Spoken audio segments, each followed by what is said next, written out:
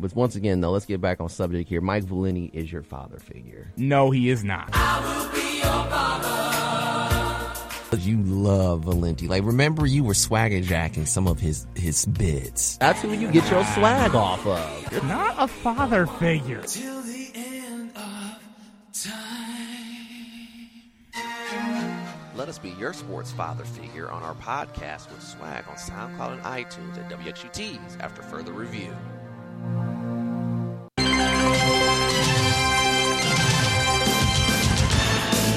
Haven't heard that music in a while. Yeah, and it's now the Big Ten on CBS starting next season. Right, because the SEC championship, though, was on a couple weeks ago. Yeah. We got David the Man got Harris here with football's winners and losers. Go ahead, David. All right, an exciting week of football in the National Football League. The guys that get paid not as much as the college guys because of NIL, but still making a little bit of some change. We'll start off with the losers, and the first loser has to be the Detroit Lions. Big expectations. We talked a little bit about earlier in the last segment. Everything is riding on Detroit, riding high. This is the year that they can finally break the playoff curse, win the division, still long shot odds of making the Super Bowl. And then they go to Chicago. And Justin Fields plays like he's back at Ohio State. The defense makes Jared Goff look like he's never played football before. The coaching on both sides of the ball, average at best, to say the least. They look like they were outcoached by a Chicago team that really was playing with house money because they don't, like, they're trying to build for the future, and Detroit's trying to win now. So Bears is also a winner for me, so shout out to the Bears winning, the Lions making a lot of people, granted on social media it's successful anyways, but for them trying to call for Dan Campbell's firing, fire the coordinators, fire the whole defensive staff. Okay, that's just David. That's an emotional fan knee-jerk reaction. Who was calling for Dan Campbell's head? Because it sure as heck wasn't me. The cesspool on social media, the fans in the comments saying Dan Campbell doesn't know how to coach and Jared Goff needs to be benched because they need a quarterback. Oh yeah. Well, look, the whole thing about benching Jared Goff. What are you gonna do? Hendon Hooker is not ready. He to play. Hey, and plus he still got a chance to win. You gotta go with Goff. Plain and simple, period. Amen. Hallelujah. I mean, in theory, you could get Thomas Brady. You know, he's available. We are not getting the corpse of Tom Brady. I mean, Joe Flacco's out here winning games, and he looks like worse than Tom Brady did last year when Brady was playing. I'm just saying, if you need a quarterback, he's out there.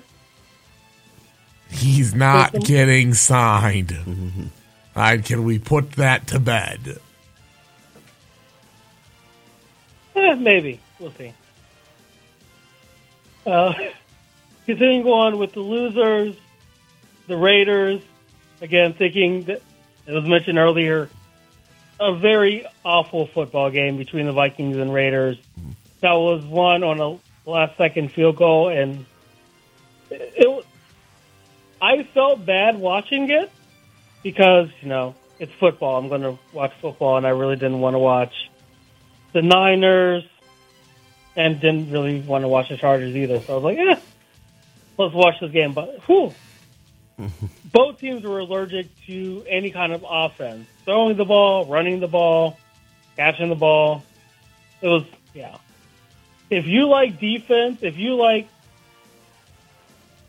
early 2000s where you're struggling for yards, that was the game for you. But in this era of high-flying offenses, 200, 250 yards passing is the bare minimum on a bad day. Yeah. Whew. Continuing on with the losers, Kadarius Toney, for obvious reasons. Patrick Mahomes for thankfully not fighting the ref because he may have, one punch knocked him out. Mm. And then that would have been a lot worse than just losing the game. But,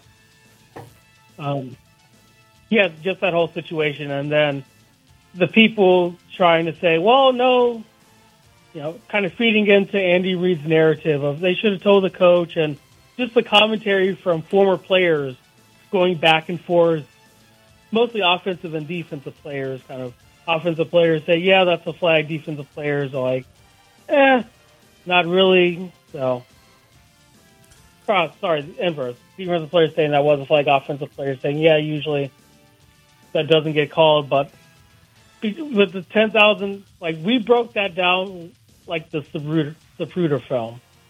Everyone had a different angle, the angle that the referee would have seen. But yeah, it's just a mistake, and it put a damper on an otherwise yet another competitive game between the Bills and the Chiefs in this continuing Allen Mahomes rivalry. And, I'll just throw it as well. So, it's not the line of scrimmage Wings official whole. It's actually the receiver's responsibility to check with the line of scrimmage wing and say, hey, am I good? And usually then, that's when they point to the the signal if they're on, or if they go backwards, they're off the line. The language is you're on or off. Mm-hmm. That's what I've been. That's what I did when I worked line of scrimmage. That's what I tell them. If I tell them they need, pre-snap, I'll tell them, hey, you need to back up. Mm-hmm. And if they don't, boom, you flag them. Right. You're taught this while you're playing youth football. Yeah, that's true. That was just a professional blunder, that's all. Yeah, and it happens, but of course, everyone with their fantasy football leagues and, the death threats that somebody got throughout the week, come on. It's not that, it's a blunder. Mistakes happen. Mistakes happen in every football game. You're just not paying attention to it. Mm-hmm. Last loser for me, holding on to a lead, and I'm looking at both Monday Night Football games. The Packers allowing the legend of Tommy DeVito to continue to rise, mm-hmm. and the fact that Will Levis engineered that game-winning drive when Miami could have just easily put that to bed. Also, in that game, it looked like Jalen Waddle wound up in the same spot Kadarius Toney and didn't get a flag, so that just made social media run riot for a good 48 hours. But, yeah, you got to be able to close out in the fourth quarter. And in a league and in a season where the difference between the 5 seed and 8 seed is a win. The Titans, this could be a game that gets them over the hump. This could be a game that the Dolphins might look back and say, if Buffalo wins the division and we're in the wild card, should we have beaten Tennessee? I don't think the Giants are making the playoffs. God help us if they do, but yeah. In Green Bay's fighting for a division. Title and also a wild card. So just got to put the game away when you can. David, let me ask you this. Do you view Miami like you view a dome team? Because if it gets into the playoffs, they gotta be at home if they're gonna win. Because if they gotta go on the road to, say, Buffalo or Kansas City or Baltimore or Cincinnati, they're in trouble. I don't know. I think that offense is good, kind of whether hot or cold weather. And I think because they have such a dynamic running attack with Mostert and Achane, I think that will travel. So even if they don't need to throw the ball, or if Tyreek Hill is limited by weather and Tua doesn't have that many passing attempts, I can still see their running game still causing nightmares for teams. I think right now, I would say Miami's the third best team in the AFC. Okay. Well, here's one, too. Do you think Kansas City is going to have to go on the road in the playoffs at some point? Yes. That's just my opinion, but yes, I put that chime in for you. Yeah, unless Baltimore has a crazy collapse. I think Baltimore, all roads right now look like they're going through Baltimore. Yeah. But honestly, I think Baltimore won't make the AFC Championship game just because no. But I also, don't think that they have the firepower to contend with Bills, Chiefs, Dolphins. But here's one for you. Even though the Chiefs would have to go on the road, do you still think that they can still come out of the AFC because of their defense? Yes, and I think playoff Patrick Mahomes is a different beast.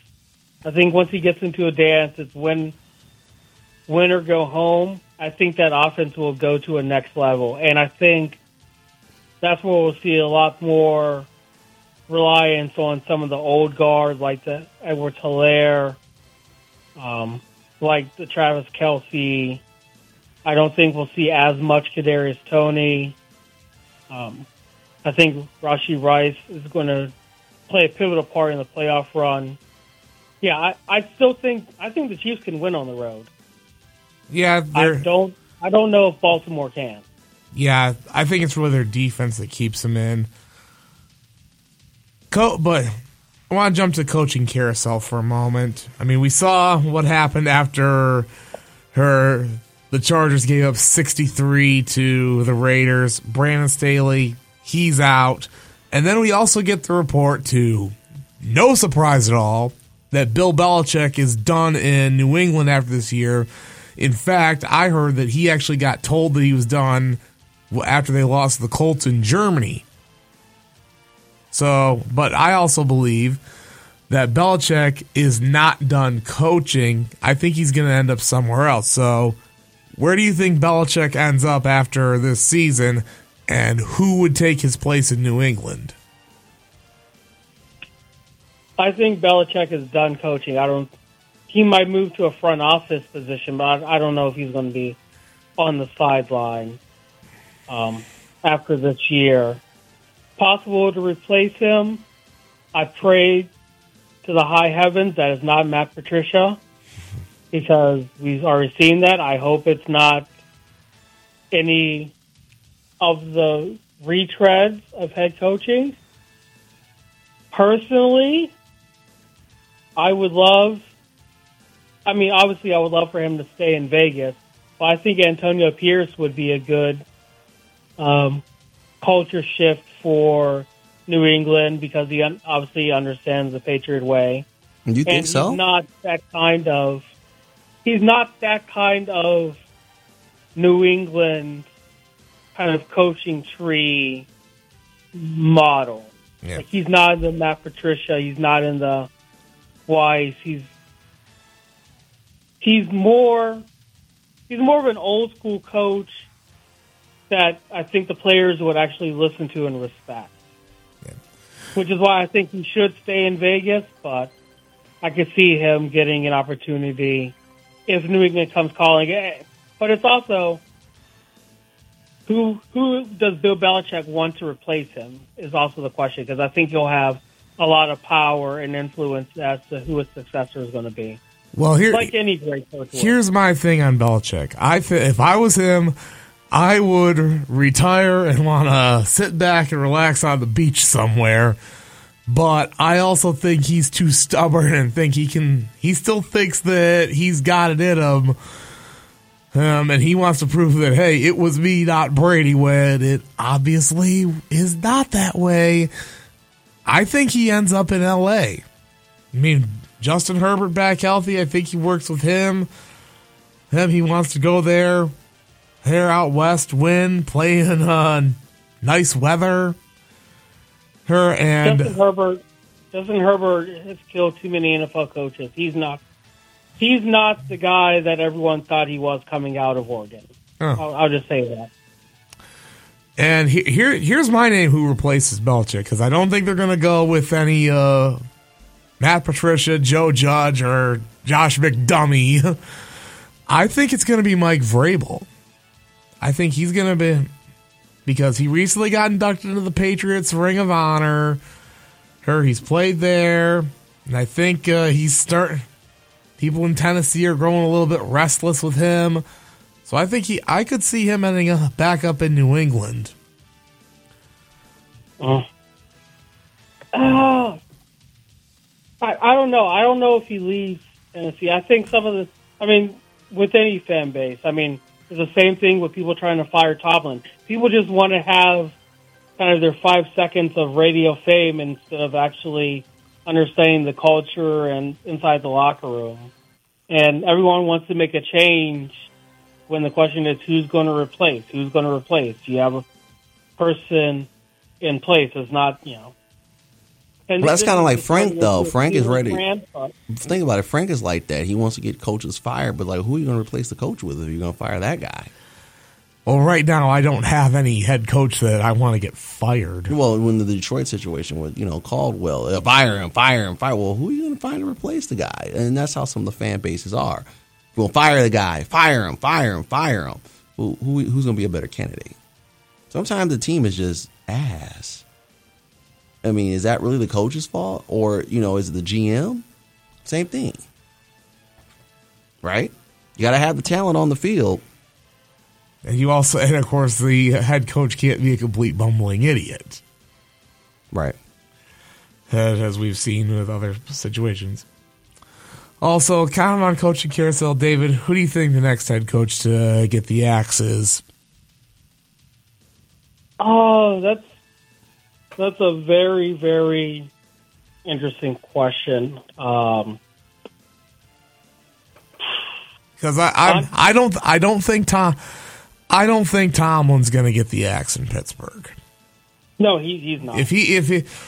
If he leaves, he's gonna say I'm done on his own. Yeah.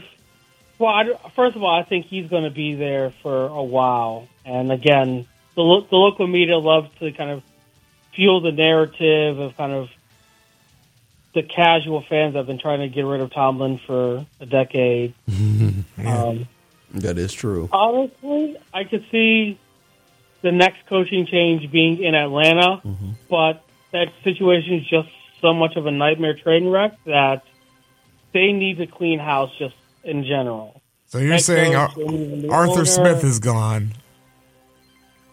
Yeah, they just need a whole new ownership management group, and they've been trying to say that for a couple seasons now. Similar with maybe New Orleans, if the season kind of turns downhill quickly. But then again, some people are saying, you lose Derek Carr, you have Jameis Winston, you're still paying overhyped Taysom Hill. You had all this other off-the-field issues with your star players. Had the Bears not won, I would have said maybe Eberflus is kind of, his seat is getting a little warm.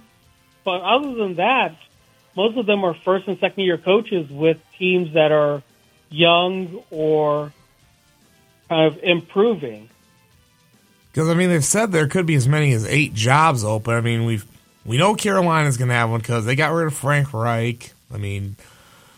Vegas, the Raiders, but I still have a feeling Antonio Pierce is going to be kept there because they play for him. Chargers obviously is open. New England's gonna be open.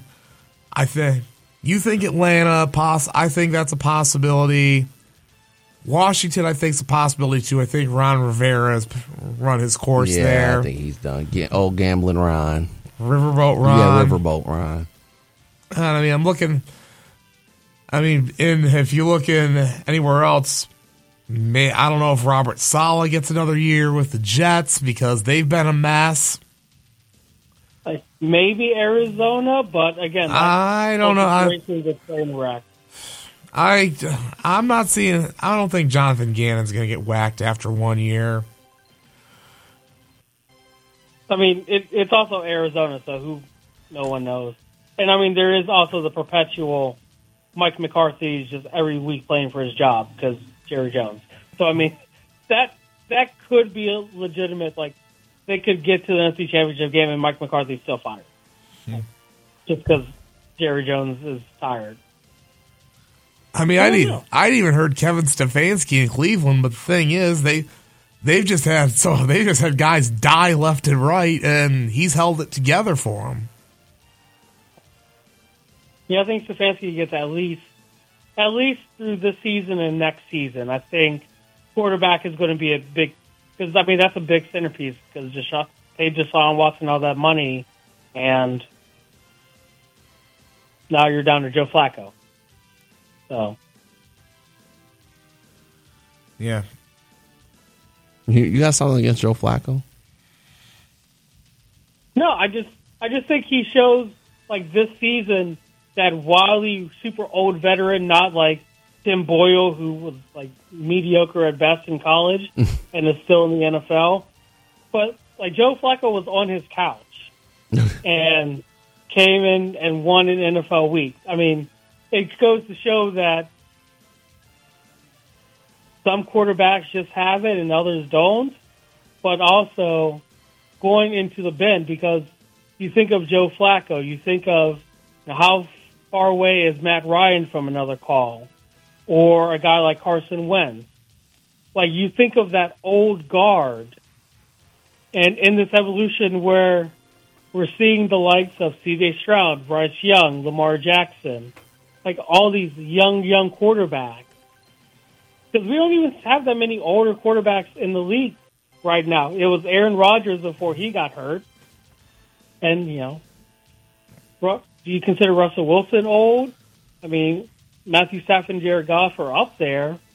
But, just in terms of age, I mean, Kirk, before he got hurt, Kirk Cousins was up there. Yeah. We don't see a lot of older quarterbacks in this because a lot of teams are getting younger, cheaper, want to have more dual-threat quarterbacks because that's who's been successful in this league for the past 5 years. Okay. Anything else? Well, you mentioned some of the older quarterbacks. Too. I think the next. I mean, Aaron Rodgers. I know he's hell bent on coming back, but I think that's just more the look at me routine. And I think maybe next year he'll play, but I think that'll be it for him because he's over 40, and we've seen that it's become a younger man's league now. Mm-hmm. Now I think Matthew Stafford, he's eventually gonna hang it up because he's been in the league since 2009. Mm-hmm. And that's a long time, since 2009. Yeah, I mean, Joe Flacco was pretty much picked up off the couch. And trying to think who else. Russell Wilson, he's been in since 2012. Oh, he's probably got a couple more years, and then beyond that, it's basically all young. It's basically a lot of younger guys that have been running the show. I can't really think of anybody who's been who's been in the league for more than 10 years. Yeah, I mean, a 10-year playing quarterback in the NFL for 10 years is an eternity. Yeah, it is. I mean, you can even. Granted, Geno Smith was in the league and then out of the league, but like he's having a renaissance out in Seattle. But yeah, this league is, if you can get a quarterback through their second deal, like that's a success for any player through their second deal, because we know the NFL average career span is 3 to 4 seasons. So if you're at the top tier and it's 3 to 4 seasons, knowing that they're probably going to draft your backup before the end of your rookie deal. Because in this league, you need bodies. So it's a testament to longevity and being at the top of their game. That's why when we think of the top-tier quarterbacks, their names always float up there because they have done it over a period of time. And, yeah, we hope that we can have the longevity from the younger players, but, yeah, you just never know.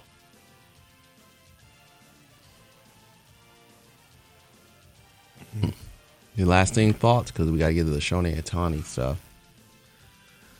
Oh, man. I think it's just really getting down to crunch time. Time with division races and whatnot as well, and we'll see what happens. I mean, right now, Minnesota leads Cincinnati 7-3. Mm-hmm. Yeah, I've got that game going on. Anything else, David? We get on out of here with this segment in the Shohei Ohtani because he signed a big contract, but it's deferred. Last thoughts on this? Yeah, yeah. Football's getting to the tail end, and hopefully we get some good division races. Hopefully we see some teams solidify the playoff runs. And it's probably better for the show if the Lions tank and miss the playoffs, but I don't want to wish that on Frank's health at the present moment. Mm-hmm. All right, well, listen to 88.3 WGT's After Further Review. Was at Winners and Losers here for pretty much the NFL. Make sure you listen to us on SoundCloud and iTunes. It's BHT's After Further Review with a picture of Frank Bastard in the horse's head. Make sure you give us a 5-star if you're listening to us. Our last segment, Shohei Ohtani, making the big bucks, the big bucks here on 88.3 WHT's After Further Review. We'll be back after this.